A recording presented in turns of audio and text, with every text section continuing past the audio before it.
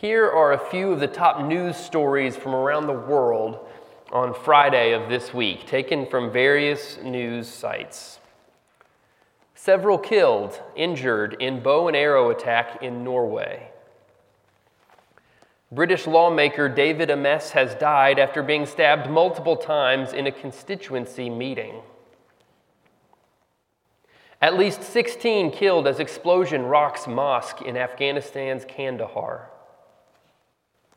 Man sentenced to death in China for setting his ex-wife on fire during a live stream.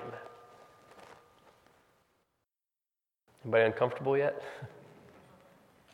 The truth of the matter is that this could have been any week, and I would have been easily able to find similar headlines to these that give us a reminder of an indisputable truth. We live in a world where sin and chaos continue to create havoc in the lives of humanity. It's easy to see evil in these headlines. But the evil is even more frightening because there isn't even order to the evil that exists. It isn't as if we can explain away these sorts of events by saying these awful things had to have happened to people who had done something to deserve it.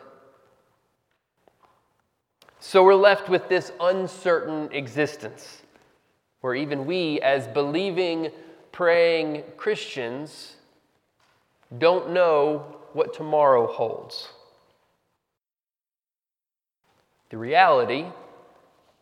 This reality that I'm describing, is the oldest question there is, and it takes many forms. Why do bad things happen to good people? Why doesn't God prevent suffering?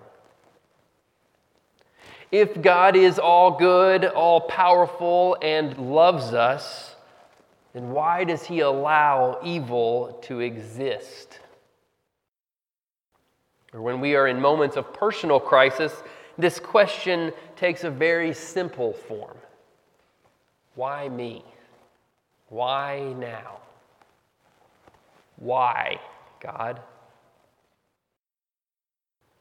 If you're honest, you've probably asked some form of this question. I know I have. These questions have been around since the very beginning. Philosophers have argued over the best answer to this question, with some form of the explanation having to do with true love and free will. Yet even as some of these responses logically explain things pretty well, they don't really leave us with the answer we need, do they? They don't really leave us feeling better. I kind of like philosophy. I took a class in undergrad and another one in seminary. But ultimately, this question, which is typically called the problem of evil, this question is not adequately answered by philosophy. Since the beginning of time, people have tried to explain it. But today, we're going to find the answer to all of our questions. Sound good? It's a bold claim, but here we go. Nowhere is this question better addressed than in the biblical story of Job. Gave Charlie a pretty difficult task this morning. Hey, Charlie, just explain Job and the problem of evil to kids. Good job. Many biblical scholars believe that Job is the oldest book in the Bible, for various reasons that we're not going to go into right now. And the point is that this question that the book of Job addresses goes back to the very beginning of religious writings. This is truly remarkable if you think about it. We today, in a vastly different context, are wrestling with the very same question. that has existed before the time of Moses. Allow me to offer us a summary of this amazing story found in Job. The book starts out by saying, there once was a man in the land of Uz, whose name was Job. There once was a man in the land of Uz, whose name was Job. This story is set in this far-off land, which is nowhere near Israel, and it's about a man named Job who is not a Hebrew, and there are no more specifics about the setting of this story given, which is interesting, considering we consider it one of the oldest books in our Old Testament. But this seems to be on purpose because the plot of the story is a universal plot. It's not meant to be a very specific telling of a story that only applies about this one man and his experiences. It's a general story that all of humanity can relate to on some level. This seems to be the purpose of this general telling of this story. The same questions it addresses are the same questions that we have today. Verse 1 also tells us that this man, Job, was blameless and upright, one who feared God and turned away from evil. Of all people, Job is a man who is deserving of great blessings from God. Of anybody, this man had it together. And he gets blessings. He has a large family, as Charlie explained to us, 7 sons, 3 daughters. He's got lots of land and crops and herds, a full life of abundance. He's such a great guy that even every now and then, he would go and offer sacrifices to God for his children, just in case they had sinned without him knowing about it. In fact, we are told that Job was the greatest of all the people of the East. After this description of Job as this incredibly godly man, we then get a glimpse into the heavens, where God is meeting with his heavenly beings. One of them is called the accuser. And when God points out how great Job is, the accuser simply says, he's only that great because his life is so great. He's only that great because he hasn't experienced any suffering. Let him experience some suffering, and he'll turn on you. Shockingly, God now allows the accuser to wreak havoc on Job's life. The force of how much goes wrong can't really be felt with a summary. So let me read for you these events from Job chapter 1, verses 13 to 19.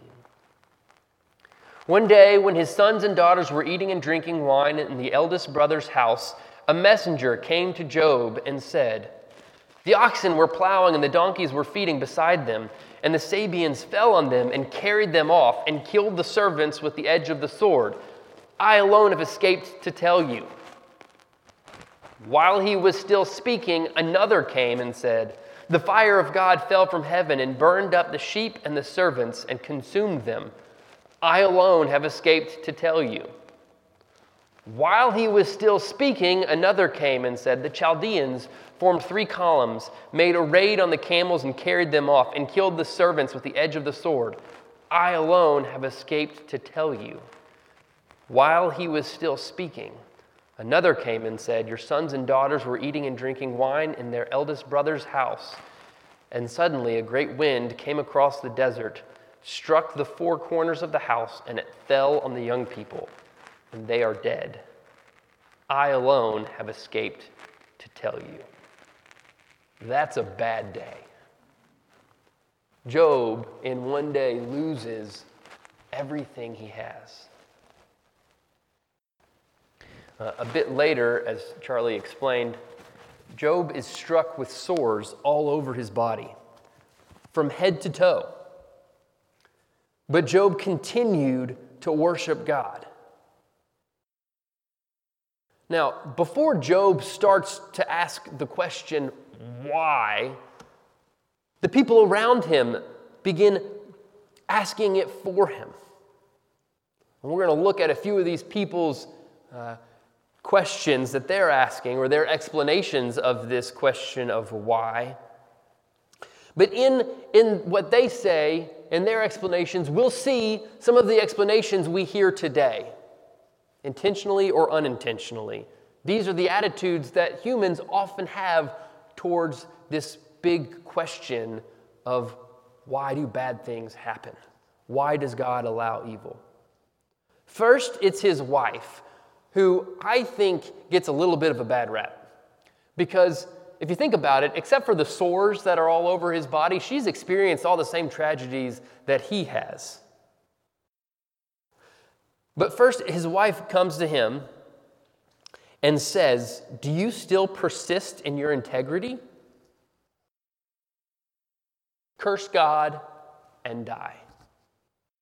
That's her response to this question of suffering. Curse God and die. Now, you probably won't hear many people say this like that, but in reality, it is the way many people respond to suffering.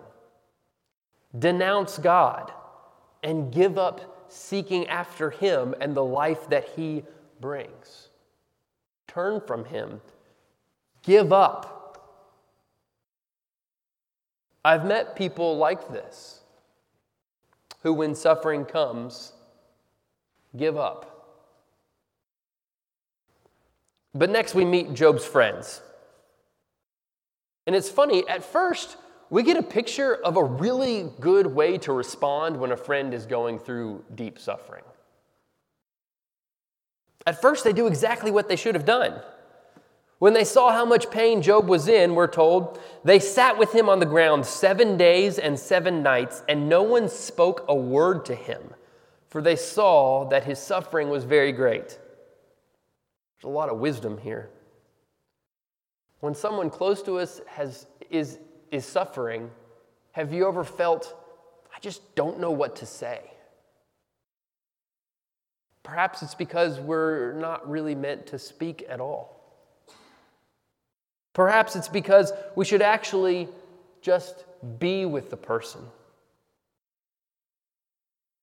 Often the best we can do is simply sit with someone and cry. Eventually, though, these 3 friends, they open their big mouths.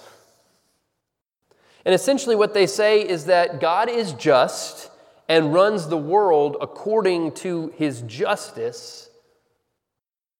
So Job, if God's just and all these awful things are happening to you, clearly there's something you're not telling us.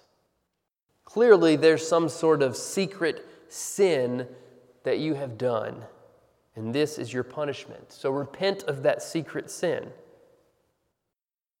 They're saying there's a reason for the suffering Job is experiencing, and that reason is something that Job has done.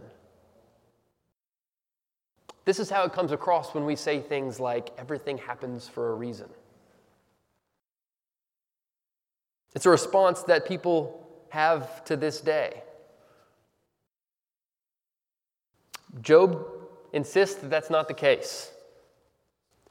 And Job is on this emotional roller coaster right now, from a life that was full of abundance and blessing, to having everything taken away from him and wishing he was never born, he says at times, and now being accused of sin that's caused it all to happen. That leaves him in a very dark place.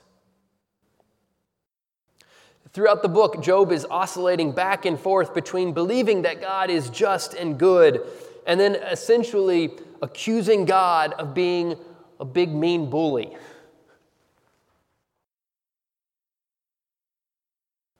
Again, when we are in moments of deep suffering, humans follow similar patterns, wanting to trust God and cling to the hope that He has for us, while also crying out, "Why? Why are you doing this to me?" In the end, Job begs God to answer for what has happened to him. After a big long speech in chapter 31, verse 35, Job says, "Oh, that I had one to hear me." He's even questioning, is God listening? "Oh, that I had one to hear me. Here is my signature. Let the Almighty answer me." He's been challenging God, demanding an answer for the suffering that he's experienced. It's the same question we started with. If God is good and loving and just, then how can there be evil in the world? Through all of this, God is seemingly absent. Chapters 1 and 2 talk about God in his heavenly court, meeting with these heavenly beings. But then after that, the rest of the book is a conversation between Job and his friends. And finally, in chapter 38, we get a response. The last few chapters of the book of Job, I believe, are some of the most powerful chapters in all of Scripture. We're going to read a portion of it, but I encourage you all at some point this week to read the last couple chapters in Job. Just start in chapter 38 through 42. It's only 4 chapters. 5 chapters, 4 chapters. Read that for yourself. It's beautiful. It's poetry, and it's God speaking. We're going to read chapter 38, verses 1 through 11. So after this long absence of God, because these scriptures and these stories in Scripture were meant to be read as wholes, usually, in chunks. So imagine that you've read the whole book of Job. And you're wondering, along with Job, where is God in all of this? Again, that's another form of the same question we started with. When we see suffering, when we hear news headlines about evil things happening, oftentimes it makes us want to ask the question, where is God in all of this? Finally, in chapter 38, we get this. Then the Lord answered Job out of the whirlwind. Before we move on, we need to say, hallelujah. The Lord answered Job. We've got the answer right here from the Lord himself. Here's the Lord's answer. Who is this that darkens counsel by words without knowledge? Gird up your loins like a man. I will question you, and you shall declare to me. Where were you when I laid the foundation of the earth? Tell me if you have understanding. Who determined its measurements? Surely you know. Or who stretched the line upon it? On what were its bases sunk? Or who laid its cornerstone? When the morning stars sang together, and all the heavenly beings shouted for joy? Or who shut it in the sea with doors when it burst out from the womb? When I made the clouds its garment, and thick darkness its swaddling band, and prescribed bounds for it, and set bars and doors, and said, thus far shall you come, and no farther, and where shall your proud waves be stopped? I encourage you to read that in Scripture. To fit the screens, we have to take out the fact that it's poetry. You don't see the lines and how it's all put together. I encourage you to look at it for yourself this week. Much of the book of Job is written in poetic form. This line of questioning from God and his answer goes on for a long time. He keeps going with these questions of, who do you think you are? He starts off by saying, gird up your loins. Essentially, God saying, get ready, Job, because here I come. You need to brace yourself. He says, I will question you, and you shall declare to me. After 2 chapters of these questions about who created the mountain goats and who created the hippos and who did all this, was it you, Job? I didn't think so. Job then tries to answer a little bit. In chapter 40, verse 3, it says, then Job answered the Lord, See, I am of small account, and I shall answer you. What shall I answer you? I lay my hand on my mouth. I have spoken once, and I will not answer twice, but will proceed no further. Job's trying to interrupt God's line of questioning and say, okay, I won't say anymore. But at the beginning of this, when God said, gird up your loins, he then says, you will answer me. Job doesn't get off that easy. And then God continues, then the Lord answered Job out of the whirlwind, gird up your loins like a man, I will question you, and you declare to me. And starts again with these questions. It keeps going and going and going for a long time. I didn't take the time to count how many questions God asks Job here at the end of this book, but somebody did, and I Googled it, and they said 77. Now, my guess is that's probably in an English translation. I don't know what the actual number is. I just say that to tell you there's a lot of questions, and it goes on and on. And it's really cool. It touches on all these different parts of creation and stars and random animals, but none of which Job can point to himself as the answer.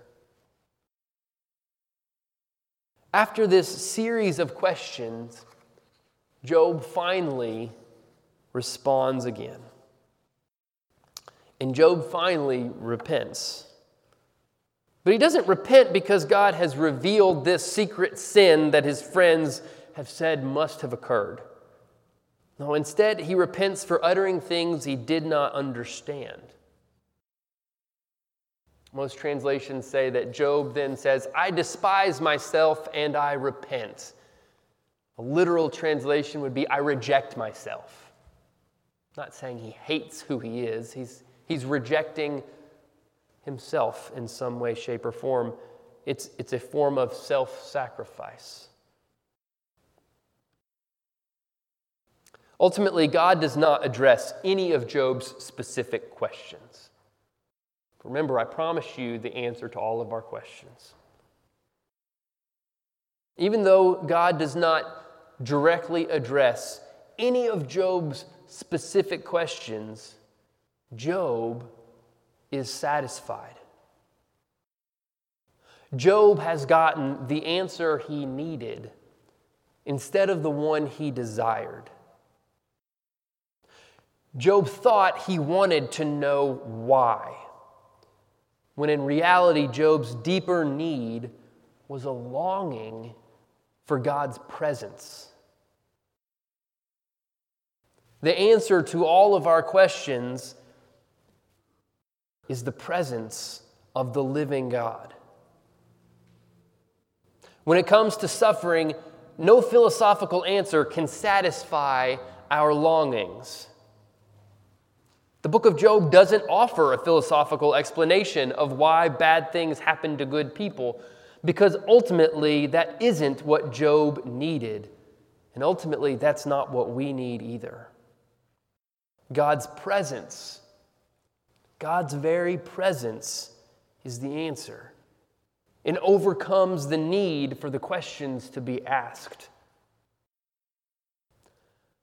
I know some of your situations. During part of the service, I looked around the room, and I can think of several situations I know of sufferings that you have experienced either in the very recent past or the distant past. I know some of you are experiencing a lot of pain and sorrow even now. I'm also quite confident there are many of you who are silently struggling with things that I have no clue about. And I understand the need, the desire to answer the question why. But what we really need, and what our deepest inner longing is for the presence of God. He himself is the answer. I'm going to invite the Keys family to come back up. They're going to lead us in our closing song. This closing song is about the Holy Spirit of God. The theme throughout the song is not just about the Spirit, but it's about the Spirit's presence with us and a longing for that presence that satisfies our deepest needs, that answers our deepest questions. I invite you to make the lyrics of this song your prayer this morning. We usually sing this song, or at least the chorus of it, as a call to worship at the beginning of services. But I think it works well as a benediction as well. The bridge of this song simply says, make us more aware of your presence, or something like that. That's our prayer, that God would make us aware of his presence here with us. Because that's the answer to all of our questions about pain and suffering.